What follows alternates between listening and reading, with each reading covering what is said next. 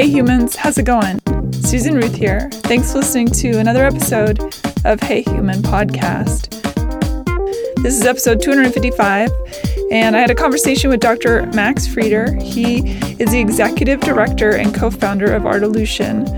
He is a community-based public art educator and a global citizen and humanitarian. What he does, he and his group go into refugee camps, war-torn places where there's been great upheaval and disaster, and helps heal through art by educating how art can help provide a voice to the voiceless, to alleviate pain and suffering through beauty. And I really have great respect for Max and what he has done. It's an incredible program. He's been to more than 26 countries, and please make sure to go to the links page, because I'm going to link to photographs of some of these places that he's been to and what the communities have done with the murals that they create. It's extraordinary and beautiful. And I can't wait for you to see the work. There'll be links, of course, on heyhumanpodcast.com to a bunch of stuff about Max and Artolution and everything that he's doing as a member of the world. It's really great stuff. I actually just interviewed him, but because of the fire that swept through the refugee camp in Bangladesh, and they need help with rebuilding and finding people and all the things that happen when disaster strikes. They're looking to raise some money up. So I bumped Max's episode to the front of the queue because it's my hope that those of you listening, some of you might be able to help out and donate. And there'll be a donation spot on the links page and also through artolution.org if you want to go directly there. Yeah, this is a very powerful conversation. I got off the Zoom with Max, and it took me a minute to collect my thoughts and my feelings. And it's just, I said this to him during the interview, that it's good to know that people like this exist in the world. And I was quite moved by the work and the art and the beauty of humans when there's so much ugliness abounding that there's still so much beauty as well. So anyway, I could wax poetic all day long, but that's the vibe. That's the vibe, and I'm really looking forward to you hearing this episode. Usual stuff, Hey Human Podcast can be found on social media under Facebook and Instagram. And you can find me personally under Twitter, Instagram, or Facebook under Susan Ruthism. You can email me, susan@heyhumanpodcast.com. As I mentioned before, there's a links page on the website that will lead you to all things guest related. So every guest that's on the show has a pile of links that will take you to them and their work and the things they think about and what we've discussed. Definitely check that out. Rate and review Hey Human on iTunes. It's super helpful. It pushes it up in the algorithms, that whole AI thing. And I appreciate it greatly. If you can't imagine your life without a Hey Human t-shirt or pencil box or a piece of artwork that I've created, check out the store on heyhumanpodcast.com and go get your Hey Human merch. If you'd like to sign up for the mailing list, go to susanruth.com. You can do so there. I know it's too different, but it's all convoluted. What are you going to do? I have a life that goes in many directions, so I have to have a couple websites to carry that out. So yeah, sign up for the mailing list at susanruth.com. If you like music, check out Susan Ruth on iTunes or Spotify. And I think that's about it. That's all the news that's fit to print. I just watched a great movie called The Highwaymen on Netflix. It came out a couple of years ago. It stars Woody Harrelson and Kevin Costner. It's fantastic. I recommend it a lot. Okay, enough about all that. Let's get into this. Thanks for listening. Be well, be kind, stay safe. And here we go. Dr. Max Frieder, welcome to Hey Human. Thank you so much. Thank you for being human. here. It's so good to be here. Yeah. And hey, you human, and hey to all the humans in the world who are listening to this.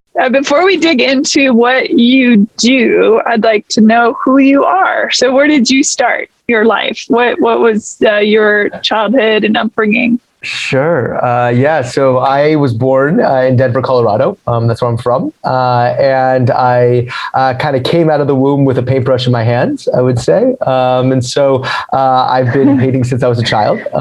And I was lucky enough, I kind of went through life really following on my passion. And I was lucky enough that I got to go to RISD, to the Rhode Island School of Design in Providence, Rhode Island. And when I was there, I really developed a strong focus on working with communities. And what is it like working with communities? How do we make murals together? How do we do public art in a way that really is rooted on children telling their stories? And so I had the opportunity to do a study abroad program in New Zealand, where I started painting murals with Maori communities, with the indigenous communities there, and worked a lot in Latin America, being able to do programs with different indigenous communities, and really, being able to leave my time in my undergraduate and really knowing what I wanted to focus on. And so I was able to kind of leave that work and actually start up almost immediately and work internationally. So, which I feel very lucky to be able to get to do, as you can imagine.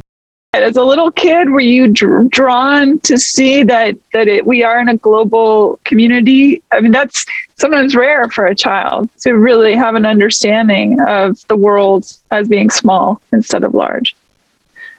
Yeah, I guess the way I would phrase it is I viewed art to be imbued with life. Like art and life go hand in hand. So when I say that, I mean every element of life has drawing and painting and sculpting and poetry embedded into it. So rather than the idea that like art and life are separate, it's that art and life are intrinsically connected. And so, for example, for me, when I was a kid, drawing, for example, when I would watch a movie or TV, I could never watch a TV without drawing. I could never go to a sporting event without drawing. So my perspective on how the world worked was based through a sketchbook. And I think that's a really important way of seeing how decisions are made, how systems functioning, how as a child our cognitive development functions. When you embed creativity into everything, you start to realize that expression and creativity are part of the fabric of life. And I think that was something that was very important from a very young age. So that was your language, really, exactly. More than anything else? I would say so, yeah. How did you step into the realm of understanding how art and trauma intersect for healing? Oh, wow. That's a great question. And one of the ways is, I had this question that was burning in my brain for a really long time. And it was, what is the ultimate potential of what the arts can accomplish? Like at its best, when art is at its best, what can it accomplish? And, initially I was, making lots of paintings and drawings of my own. And, I found that sometimes these paintings, I'd work really hard on them and then they'd be in my parents' basement. Right, and that's where they would go and live. And it became this frustration of mine of thinking, how can it deal with trauma? How can we start to deal with the pain of the world and the suffering of the world? And what can art actually do to make that happen? And so once I kind of graduated from my undergraduate, I got to work a lot in the Middle East. I was working in Israel and Palestine during the first and the second Gaza wars. I did a lot of programs working in the Syrian refugee camps with my co-founder and partner, Joel Bergner, of our organization, Artolution. And I got to spend also a lot of time in Australasia, working in Australia and New Zealand, working with indigenous communities. And what I started to see was that, so much of the time we'd do these really exciting projects with people who've been through serious trauma, but who are also the most inspiring and resilient and kind of just incredible people you could ever imagine. And the number one question they would always ask was, when are you coming back? And that's the wrong question. The right question is, how can we do this for ourselves? How can we create a system of using the arts to deal with our own trauma? So this was kind of the seedling of seeing people kind of working their way through that trauma, of that transformation of going from being a survivor or a victim to becoming a survivor to becoming an agent of social change, and then becoming an agent of social change to teaching others how to become agents of social change, right? So when we look at that kind of those layers, those levels of different kinds of impact that can be made, I start to realize that art can make an impact at every one of those levels, and that art can actually become a catalyst. So it's more than just arts being an ends in themselves, that art actually has the potential to lead to that type of transformational potential that maybe nothing else in the world can do. And so seeing that potential and seeing people who've been through, gang violence, people who've been through physical and sexual based violence, who are women, being able to see education and, some of the different types of problems that people don't have access to, and saying, wow, maybe art can discuss it in a way that makes us feel better about ourselves, that makes us realize our worth and our identity. And like being able to create those systems and build those bridges, it almost became almost a responsibility. It felt like it was my responsibility to do it, because so many of these people, they have the talent, they have the passion and the drive, they just don't have the resources. And so the question is, how do we build those bridges to build those resources to the right places? And that's what we've been working towards for the last 12 years. It's interesting because stepping into these communities and these cultures where I would think oral traditions are the thing. And then finding the people that are not only understanding of the oral tradition, but have somehow parlayed that into a visual realm. And then to find those people, was it like a needle in a haystack when you began? Or did we go, oh, talk to that person as soon as you walked into a village or a community?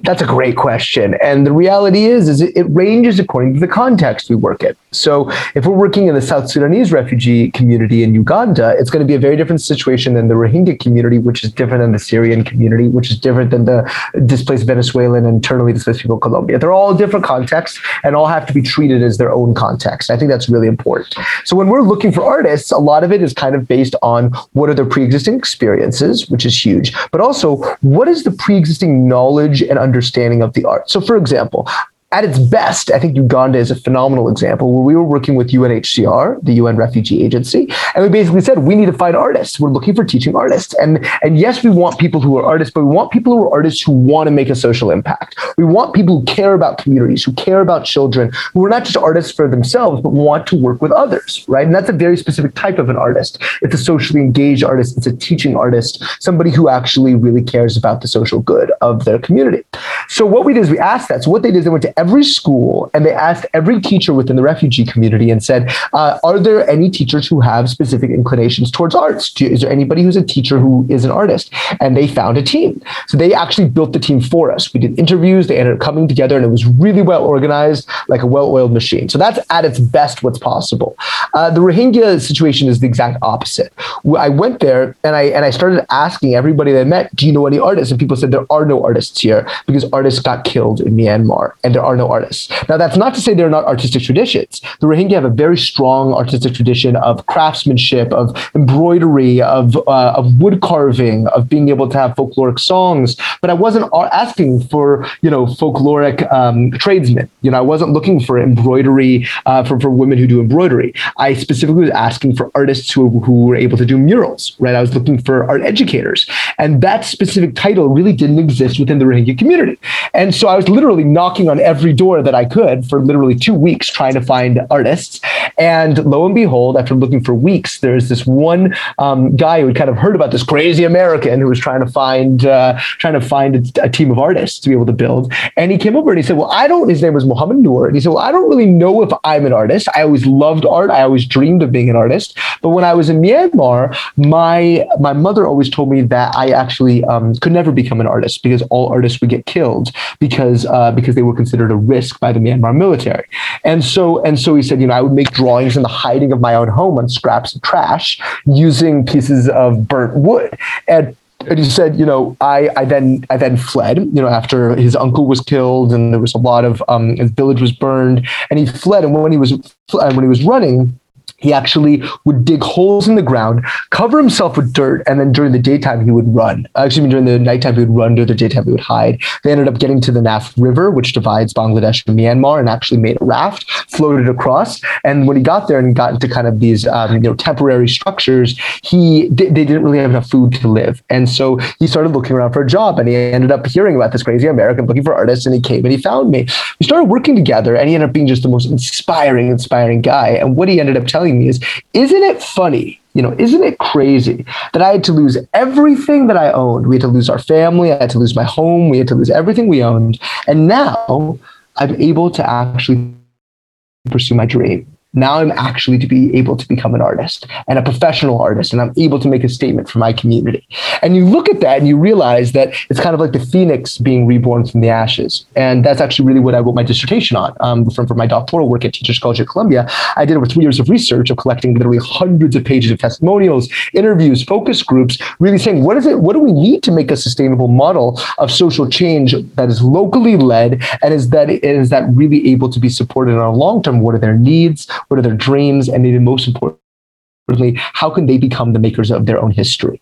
And so I would highly recommend checking it out. You can find it online. It's called the Rohingya Artolution, teaching locally led, community-based public art educators in the largest refugee camp in history. So I'd recommend checking it out. But it's exactly that question you asked, Susan, and then being able to answer it for themselves. Firstly, I love that all dissertations are online. I think that's so cool. And anyone listening, I encourage you to go seek out people's dissertations because they do all this work. There's all this passion, and generally the topics are really interesting. So definitely that's something, it's a good reminder of that. When you work with the muralists, so you're doing all sorts of things with those murals. Firstly, I think it's a vehicle to help with the trauma. Secondly, there's an education aspect, right? You're teaching people about hygiene and health and safety and vaccination and sex protection and all this kind of stuff. Was that a tricky sell, especially white guy coming in too? An American nonetheless, where I'm sure that comes with its own heavy suitcase full of what people think that means. How did you go about that? That's a great question. So the reality is, and especially as an outsider coming in, as someone who looks very different from the people who are there in any of these contexts, the number one most important thing is that it's not about me. It's not about us coming in. It's about the local artists having their own tools to lead their own programs. That is 100% what this is about. And so for me coming in, people really believe in our work and trust our work because it's not about some foreign person coming in, doing a one-time program and leaving. If you do that, there's the whole idea of a do no harm policy. You can actually create more problems than good by doing that. And so for us, the fact that it's always rooted in the communities, that it is their own community who's leading their own programs, and that I'm there to plant the seed, right? Or my partner is there to plant the seed, but that it is their seed and it is their cultivation of that seed into a tree. And the way that tree grows is going to be their own tree, and it's going to turn into their own forest, which has its own characteristics, its own identity, and its own feelings. And I think that's really important to consider, number one. Number two, I think, you were asking about, okay, how do you create trust, right? I mean, you can't just come in and assume there's going to be trust. We always work with trusted local partners, right? So we work with small local grassroots organizations, working with other partners like UNICEF or UNHCR, the Red Cross, who's been in the communities for sometimes many decades. And so for us, we don't come in as an outside organization and just start. We plan sometimes for many months before we would come in to make sure that it's well supported, that it's trusted, and that we have that local buy-in. I also want to make it extremely clear that, for us, when you say, okay, so there's this foreign guy who comes in and this foreign white guy who comes in and do the work, totally valid. One thing that's really important is to consider, well, how are you working with the local imams? How are you working with the local majis, the local tribal leaders? How are you working with the local women and the model mothers who are there, who are being able, I say model mothers because it's a program we run with women who are leaders in their communities. And the answer is they need to be the ones who are making the decisions about what's discussed, right? You can't come in and say, this is what you need to talk about. That never works, and it will never work. You have to come in and say, what are your needs? What are you assessing as your needs? And how can we help support the needs that you have within your own communities? Now, simultaneously, to be totally open and honest, there are many assessments that are done by big international actors, right? So UNICEF might do a study about domestic violence, and they know that gender-based violence is a substantial problem, let's say, in the Rohingya context. They know it, we know it. There's a lot of evidence and there's a lot of research on this. Now, that doesn't mean that that's what the artists are going to talk about. It doesn't mean it's a difficult subject to discuss. It's not easy to talk about gender-based violence. It's not easy to talk about sexual violence or violence in the home. It's not easy to talk about that. So what we have to do is we actually provide trainings, not just for me, but actually our partners will help to train when I say our partners, I mean UNICEF or the Red Cross, will actually help to train our artists about how they have, let's say, mental health first aid. So they'll be able to talk about coping mechanisms. They'll be able to talk about healthy ways of dealing with sadness, depression, dealing with trauma, how to have healthy relationships within their families, about, basic sanitation, hygiene, washing of hands. If your child is sick, how do you take care of that child, dehydration, etc. And so all of these things, they're getting an education in these very tangible ways of making social change, but then they are deciding how to recontextualize that knowledge into a local format, into a format that these local imams will understand, that local children and women will understand. And that in the end, the key components are an amalgamation, a hybrid of the issues that are identified by the local communities and the issues that are pervasive amongst long-term assessment, right? Monitoring and evaluation about what the problems are. So if you put those two things together and then our artists then decide how to facilitate those dialogues, it's key that it ends up reflecting what those local needs are on an ongoing and a very deep-seated basis, I would say. Yeah, and I imagine it shifts. You have to be prepared for that as well. Yeah. Daily, on a day-to-day basis. What I find interesting as well is I bet you the kids, the young ones, as they're seeing these things being facilitated and realizing that they are empowered with the voice through this medium, that when you're given an understanding that you have dominion over yourself and you have hope and you have a voice when all along there have been outside forces telling you don't, so it's going to be so powerful. I couldn't agree more. And it's this idea, so much of the time, children in many cultures around the world are not necessarily viewed to be the equivalent of adults, right? That children are lower within society, within especially civil society, and saying, actually, why can't children make their own decisions of the kind of environment they want to live in? They need to be able to tell their own stories and establish what their priorities are. So, and what's been so fascinating, so we did a program with Save the Children, ended up growing into a program with UNICEF. And what we were doing that was so interesting is we were working in these different what are called child-friendly spaces. And what they did is they did an assessment where they were tracking attendance before one of our programs and then after one of our programs. And what they found was there was actually a substantial rise in attendance, and that children felt that this was their center, that they had ownership, that they belonged there, that who they were mattered because they were able to paint their stories. This is my dog. This is my cow that I left in Myanmar. This is my mother who inspires me. This is my grandmother who passed away, right? They have that relationship. Now, right now, if you may have been following the news, there was a massive, devastating fire in Bangladesh in the Rohingya camps. There was over 10,000 homes that have been destroyed. 50,000 people have been displaced. A whole number of our artists had their homes and everything they owned burned after already fleeing a genocide. So you can imagine it's many layers of traumatization and re-traumatization. And it's just a devastating time right now. And so we're right now providing both immediate resources to our artists for them to rebuild their homes and some of the basic necessities, as well as food. If you can imagine, there's been a lot of food ration cuts, which have been connected there as well. But then also equally as importantly is providing immediate mental health support for the children. You have thousands of children who are kind of wandering aimlessly. Unfortunately, there's many hundreds of folks who are missing. And even some of our artists' families are unfortunately missing, And so I say this because when you talk about creating that ownership, when everything's been taken from you, when you feel like you've lost everything, to have a way of reclaiming that ownership, that statement that you have meaning in the world and that who you are matters, it has deep-seated mental implications. The mental health implications, the wellness, it's not something to be taken lightly. And for us, we consider, if you can imagine, there's actually a pyramid of what's called the mental health and psychosocial support well-being pyramid of the UN Refugee Agency, UNHCR. We are what's called the second category, which is being able to strengthen civil and familial well-being. So in other words, being able to make people resilient, be able to deal with the traumas that are happening to them so that they are able to help the healing process of their own community, rather than needing outside people to come in and provide, let's say, a clinician and a patient, being able to say that communities can help to provide this for themselves, in addition to very formalized mental health care, which is also equally as important, but we just need to know what our roles are when we're dealing with very traumatized and crisis contexts. I think back to that image from the Vietnam War of the military and the woman with the flower in the barrel of the gun. And I think about the people that are committing the atrocities, moving through these villages and these spaces that your programs have, and the community programs have beautified, and the stories that are being told, the humanization of people that oppressors dehumanize on a daily basis. Have you come across or experienced the oppressor changing their mindset based on these images?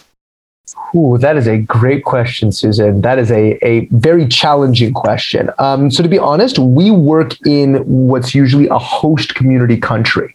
So for example, we are not working inside of Myanmar. We are working inside of Bangladesh, right, where the refugees have been displaced to. And so because of that, there's now don't get me wrong, there's a lot of conflicts between host communities and refugee communities, right? So an example is Syria and Jordan, or South Sudan and Uganda, or Bangladesh and Myanmar, or Venezuela and Colombia, right? So for us, we're working in the places where the people fled to. And so because of that, there's a lot of what we call social cohesion and peace building work that's based on that exact same question. How do you work with oppressors? How do you work with people who may have committed different types of dehumanization or even, violations of human rights? So a couple of answers to that question. The first answer is, I think, honestly, the number one people who commit atrocities or any kinds of trauma-related actions are men. Right? Men are usually those who are committing these types of violent acts. So one of the biggest things, whether it's, by the way, inside of refugee communities, whether it's within the host communities, or whether it's actually the oppressive societies themselves, like the Bashar al-Assad regime in Syria, or the military junta in Myanmar, the reality is that I think it's so crucial to work with men, and to be able to work with adolescent boys especially, and for them to be taught by other men in their communities about how to treat women, about the ideas about gender equity, about healthy relationships in their homes, about being able to understand that it is not okay to hit a child, it is not okay to hit a woman, and it's not okay to use violence. And I think that's very important. We've seen actually some pretty substantial transformations within those specific programs that we've run. When it comes to actual people who've kind of committed some of these atrocities, we've had some experiences, and I can't go into details for privacy purposes, but we've worked with people who've worked with kind of terrorist organizations or organizations that have extremist groups, ranging from folks who've been involved with Hezbollah, or people who've been involved with Hamas, or people who've been involved in groups like ARSA, which is one of the Rohingya kind of radical groups. And so there's radical groups all over the world. So one of the things we found is that you have to make being able to discuss difficult issues relatable, right? So you can't come into a community and say, your cultural traditions are wrong, you need to change everything you're doing. It doesn't work that way. You'll never get change. It has to be a little bit more of a nuanced process. You need local people to be advocating to their own communities about the ways that they need to change and how that's going to benefit their lives and their communities, right? I think that's number one, really important. Number two, if you see violence, like for example, you might see a riot, you might see a case of domestic violence, you may see a case of child abuse. It's so important to know the correct protocols. So being able to report them to the correct authorities, being able to have a referral process, being able to have a child and family protection process. All of these things are very important as well. And then the last thing is, we've done work with people who are on two sides of a single war. And that's really important. So, for example, work that we've done with the Dinka and the Nuer communities are two different tribes within the South Sudan war, the conflict that's happening there. And we've worked with both groups together and saying, we have to find ways of what are the commonalities, what are the common things that we can relate about. And that's so important to focus on the commonalities rather than the differences. We did the same thing in Israel and Palestine, working, let's say, during the 2014 Gaza war, working with Israelis and Palestinians who both had their children killed by the other side. So we did a program where we actually were able to work with Palestinian mothers who were bereaved, that had their children who were killed in the conflict, paint a mural on canvas. We rolled up that canvas, brought it to the other side, and worked with mothers in Tel Aviv who had their children killed, and were able to work on the same canvas. And then we actually were able to get a permit to bring 120 Palestinians into Tel Aviv. They sat down in a circle with a group called the Parent Circle Families Forum, and they discussed what their trauma was like, and they related about that. And we actually created another follow-up mural together, which was then displayed at the United Nations building. So when you start talking about people who've been through this trauma, people who maybe have actually committed these atrocities or had them committed upon them. The reality is they need a healthy expression. If you don't provide those healthy outlets, it will come out in unhealthy ways. We know this. What we don't know is what happens when you have these healthy outlets. Then what are the long-term implications of this? So just a final analogy to answer your question. If you imagine there is a sea of pain, and we are fighting for one droplet of healing in that sea of pain, that one droplet can make ripples, and those ripples can then spread.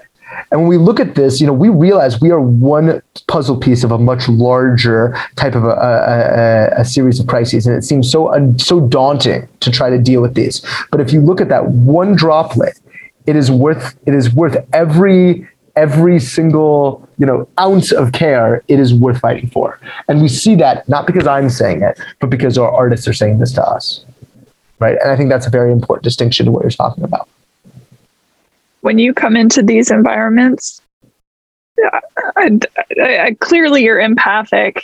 Besides being an artist, it's clearly that you understand that you are part of the human web. So when you are stepping into a situation with like women who have been gang raped over and over again, their children have been stolen from them, their husbands killed, their uncles killed, their fathers killed, and you, I imagine, have to serve it as a conduit for that pain until they're able to turn that pain into the art. How do you navigate that personally? Where do you go in your heart and in your mind and your soul for that?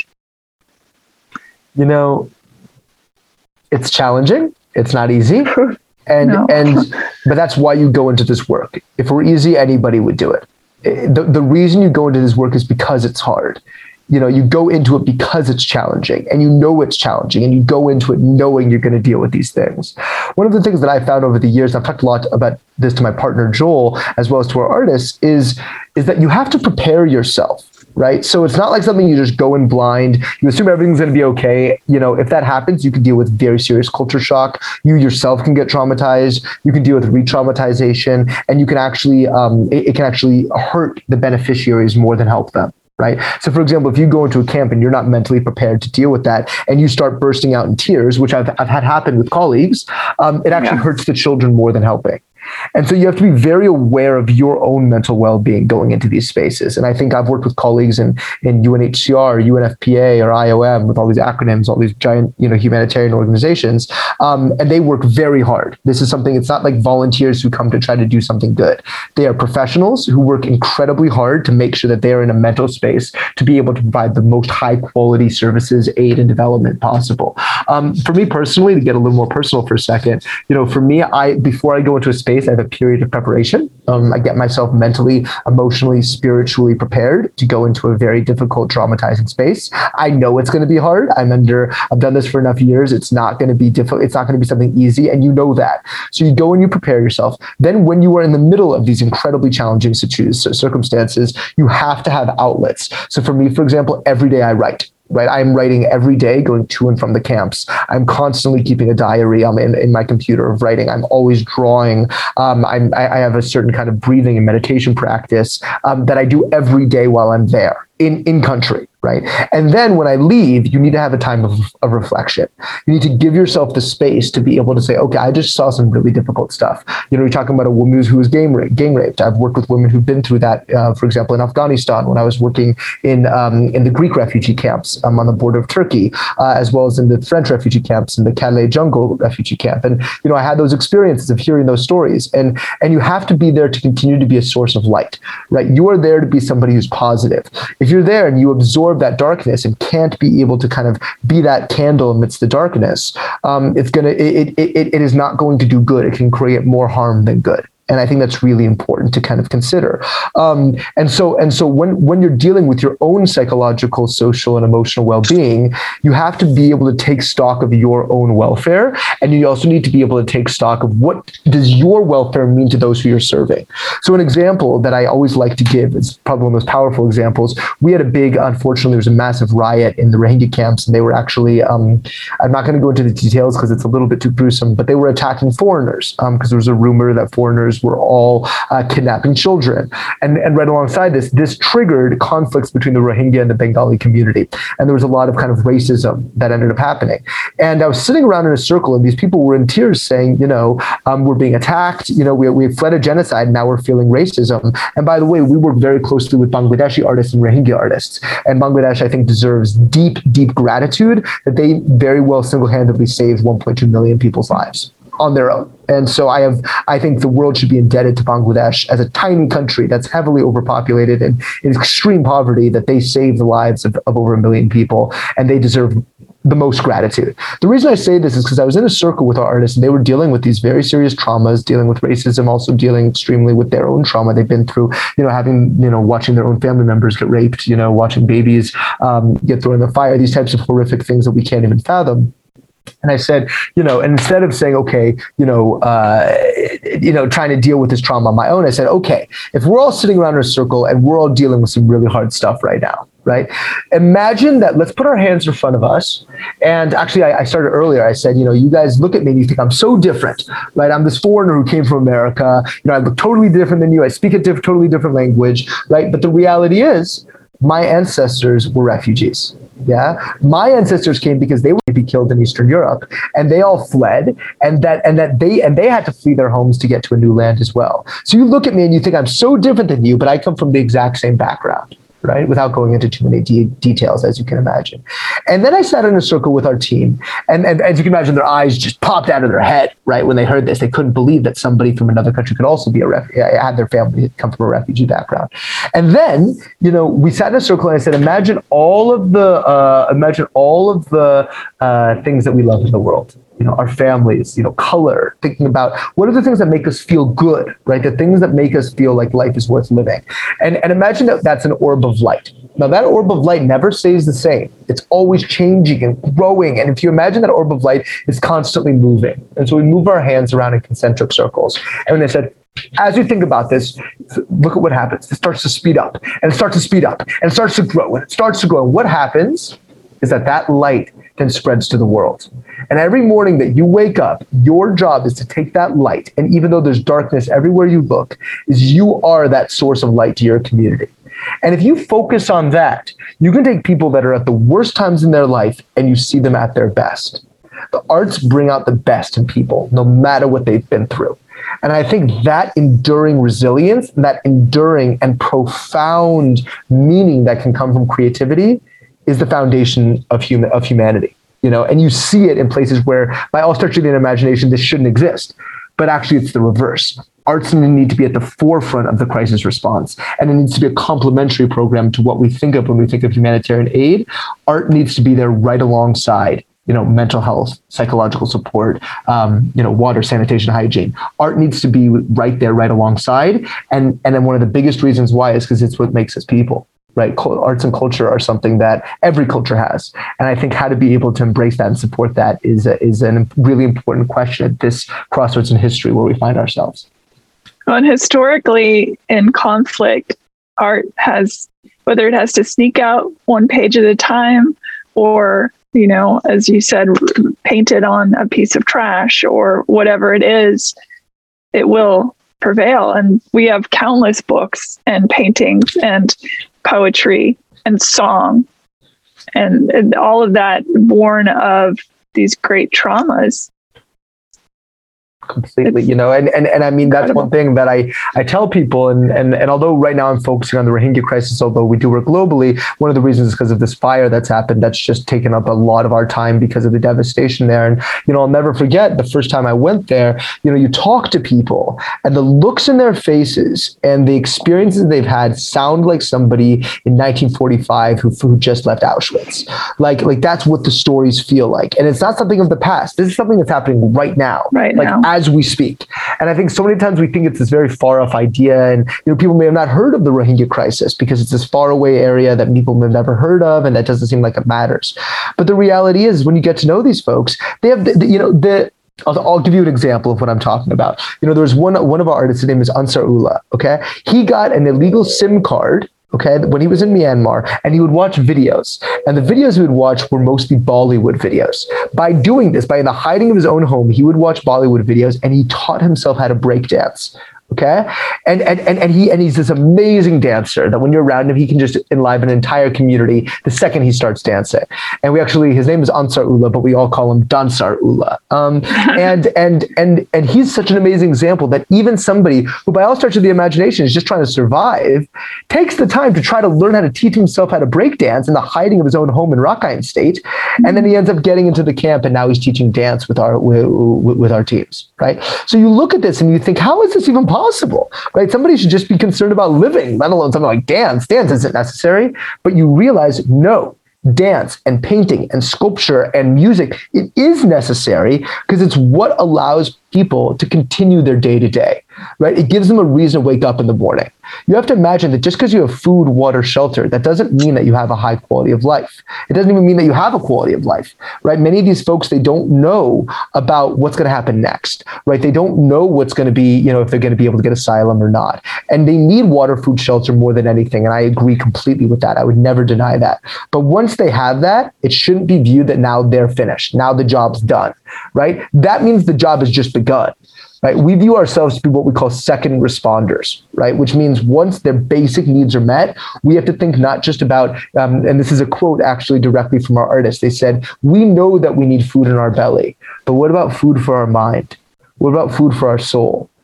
Because we need that just as much food for our belly, right? And these are people who are dealing with this trauma, who have experienced this, saying this to us.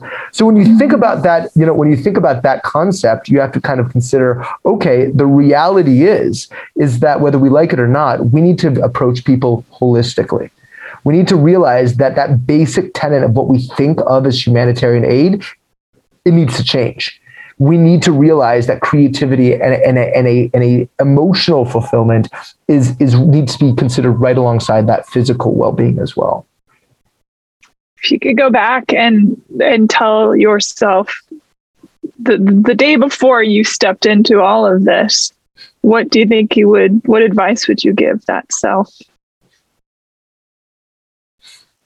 I've thought a lot about that. I've given a lot of thought to that. What would I tell my younger self? And there's a couple of things that I would probably say. One that would be encouraging, and one that might be a little bit more trying to give some advice, let's say. So the supporting thing to say is, the only way you're going to shoot for the stars, the only way you're going to get to the stars is if you shoot to get there. Right.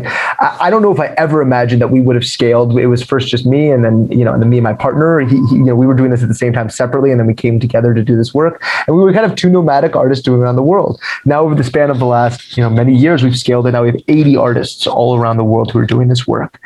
I would probably have said is that giant dream that you have, if you work every day, brick by brick, it's possible. I actually bicycled from San Francisco to Rhode Island across America. And, the thing is when you're starting off with your back wheel in the San Francisco Bay, you're not saying, I got to get to Rhode Island. I got to get to the other coast. You're saying, I just need to get to the next town. I just need to get to the next little mountain range. I just need to get to, to the top of that mountain. And once I get there, it's going to be okay. Then you get to that mountain, the top of the mountain, and you see way across in the distance, there's another mountain range. Okay. I just need to get to that mountain range. It's step by step, and I think that's number one. Number two, one of the biggest pieces of advice that I would probably give myself is the hardest part of the work that I do is funding. No question.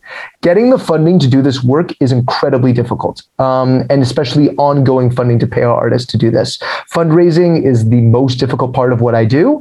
As you can imagine, I think for most people in NGOs, it's like you have that core orb of light, but you have to build an infrastructure and a scaffolding to make that light be able to live and be able to continue to survive. And so I'd say fundraising, I would probably give myself a warning ahead of time to learn as much as I could about fundraising, and to learn as much as I could, let's say it's not my favorite thing in the world to do, but without that, there's no way that our work can exist. So I'd probably give myself a warning and say, get yourself more ready to realize that out of every, 4 opportunities that you might be offered, only one of them will actually get funded. And of that one, you need to make 100% of them successful, because there isn't a margin for error when you're working in this work, because the arts and education are so underfunded. So I would definitely talk about funding, which is by far the hardest part of the work that we do. And then the last thing that I would definitely say, which I think is a really important part of the conversation, is just being able to kind of recognize, where do you stand in history? I probably would have told myself, you're viewing this just as that, project by project. But to really take a step back and say, what is this a movement? What are we trying to change? Why are we trying to change it? For what purpose? Because now that I see the reality is we need to have shifts in the movements that are happening in the arts and education. And I believe what we're fighting for, this concept of community-based public art education, is the next phase in the history of arts and education in crisis. And I truly believe that if I would have had that vision ahead of time and pitched it beforehand, maybe it would have been a little bit more fluid of a transition. But I feel very lucky in many ways that I have the opportunity and access. To be honest, our artists, Dildar or Muhammad Ibrahim or Samir, they're not on this call with you right now, right? Your listeners don't necessarily get the opportunity to hear their stories. So I feel a responsibility to try to represent them as honestly and earnestly as humanly possible, because in the end, it's their stories that matter. We have to be the conduits to being able to bring their stories to life. Yeah. So last week there was a great article in the New York Times about you and your work and the other artists involved, with lovely images as well. And I'll put that article, I'll link it on heyhumanpodcast.com. Thank you. When you get something like that, which opens up the world to what you're doing, do you see a big jump in help and people donating? That's one question. And the other question is, do you see it, the ripple, as you said, rippling out and having people say, you know what, these programs would also work here. There's plenty of poverty-stricken, heavy abuse-riddled economic strife areas in the United States. So that's a twofold question. Yes. So those are two very different questions, both of which have very important answers. So maybe I'll start with your second question, and then I'll move on to the first one, if you don't mind.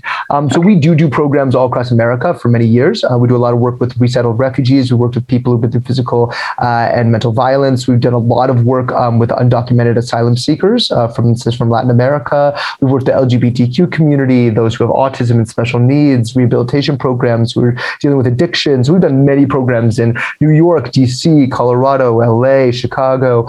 We've worked all across the states as well. So although I'm focusing largely on our work in the refugee communities, we do extensive work across the states, and especially because we're based here and there's a lot of need in this country as well. And we're very much, acknowledge that. And we do have a program we call Virtual Bridges, where we connect communities around the world to be able to learn from each other, where they're able to meet. So we'll have kids from Brooklyn who are then working with kids in Uganda who are South Sudanese refugees, kids who are in California being able to work with Venezuelan refugees in Colombia. So we've done a lot of these types of programs, and that is really important. To answer your first question about the New York Times, it took over a year to be able to get that article put together. It was an incredibly challenging process, and I have a deep respect for the New York Times, and I'd highly recommend reading it.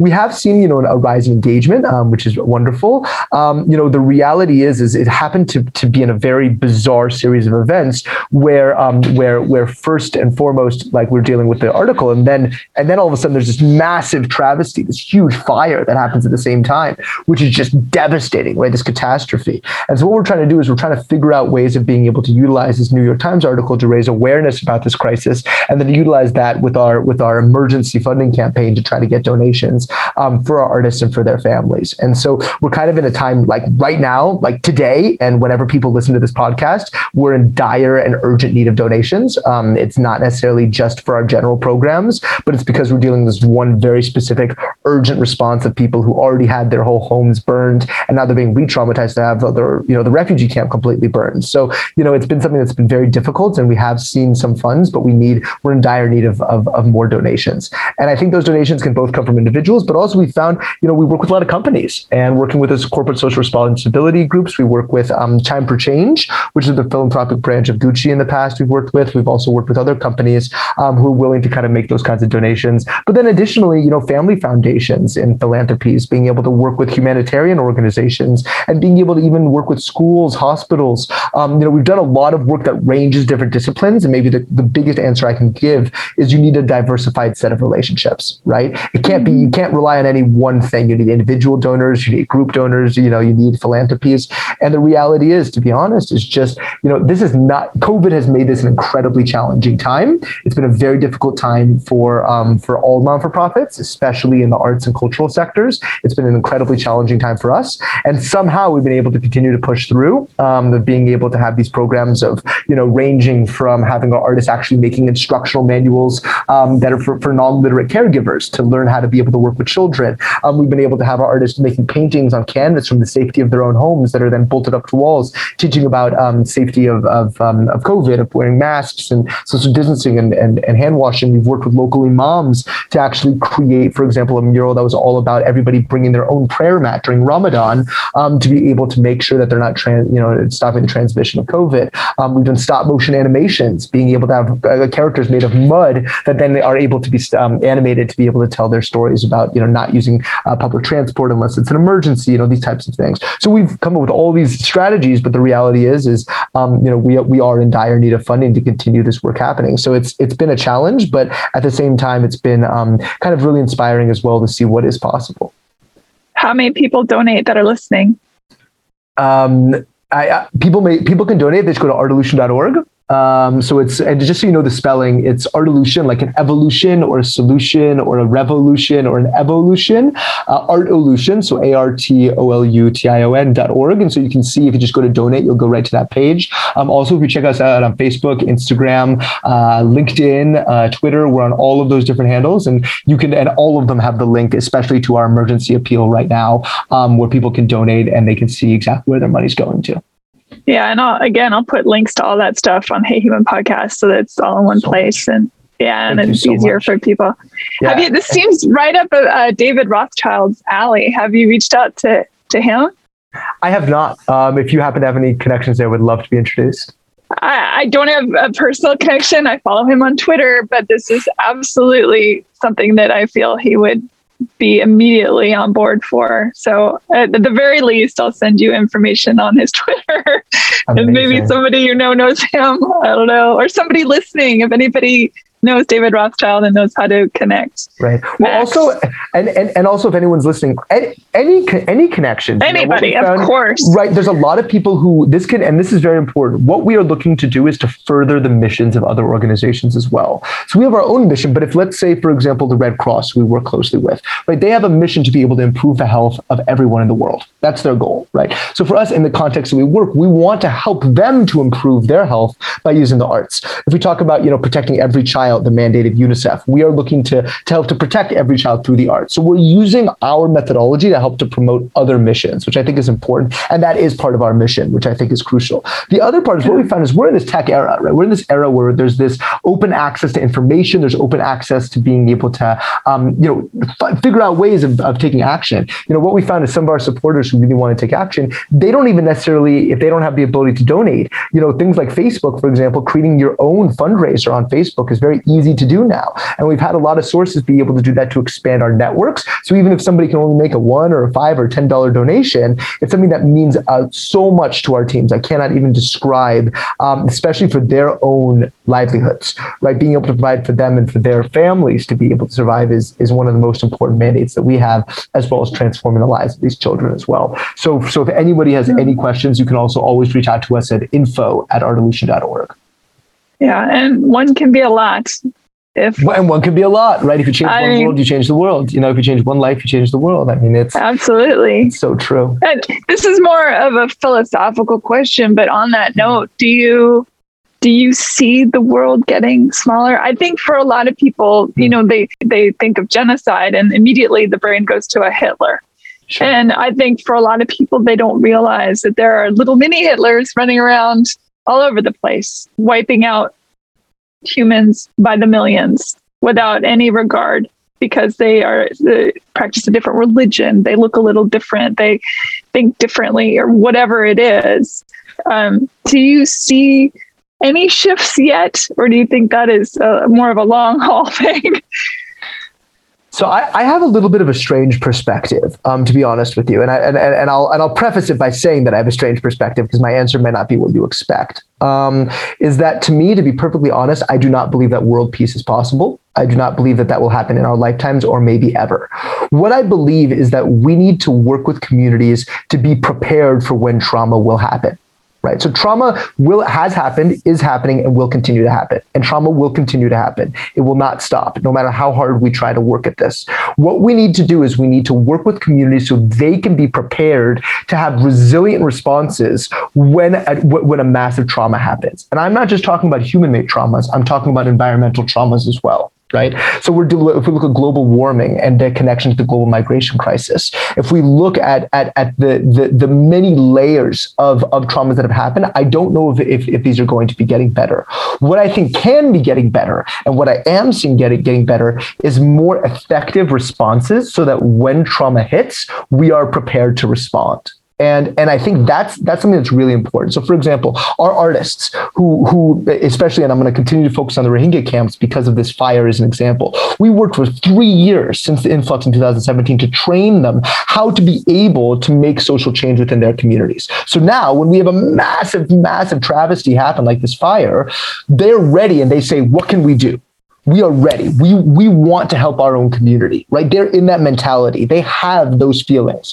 So the question is as we see things like a genocide happen, of course we want to prevent it. Of course we don't want it to happen in the first place, and we need to work on that on that across the board. That has to happen through policy. That has to happen, on large multilateral kinds of modalities. But realistically, a lot of people feel like what can I do about that? Right? How is that even possible for me? It's giant governments. It's these huge bodies. How can we do this?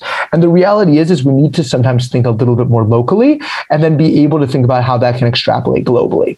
So I say that because, in the dream world, there will be no more wars. So there will not be more genocides. But we've seen that has never happened in history. And I've yet to believe that will ever happen in history. But what we need to do is we need to have a peace building mentality, not that we will ever maybe get to full world peace, but that we need to develop resilient responses so that when these traumas happen, people are prepared to be able to deal with it in a way that can really hopefully prevent this from happening again. Or if it does happen again, then we can heal as fast as we can, right? And I think that's really important because, as you can imagine, I'm sure many people have a lot of frustrations if you look at how much money, for example, goes into the military compared to how much money goes into education, right? We can look at direct numbers. If you can imagine, out of all of the money that goes to humanitarian aid, less than 3% goes to education.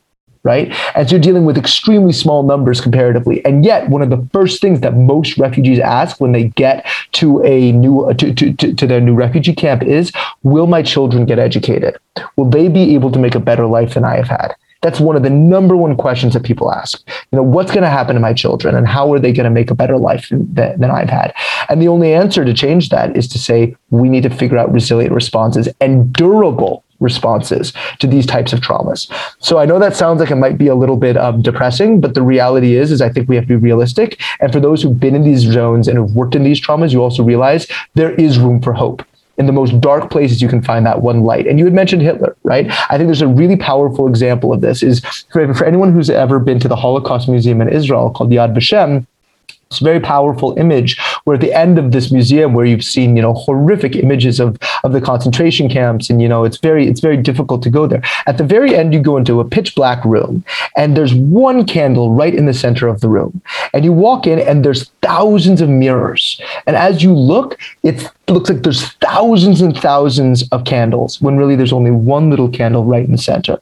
So if we imagine that as the hope that can come from a horrific trauma, that is what these teaching artists can be, right? That at its best, that's what the arts can do, is to be that one candle that's reflected across the world.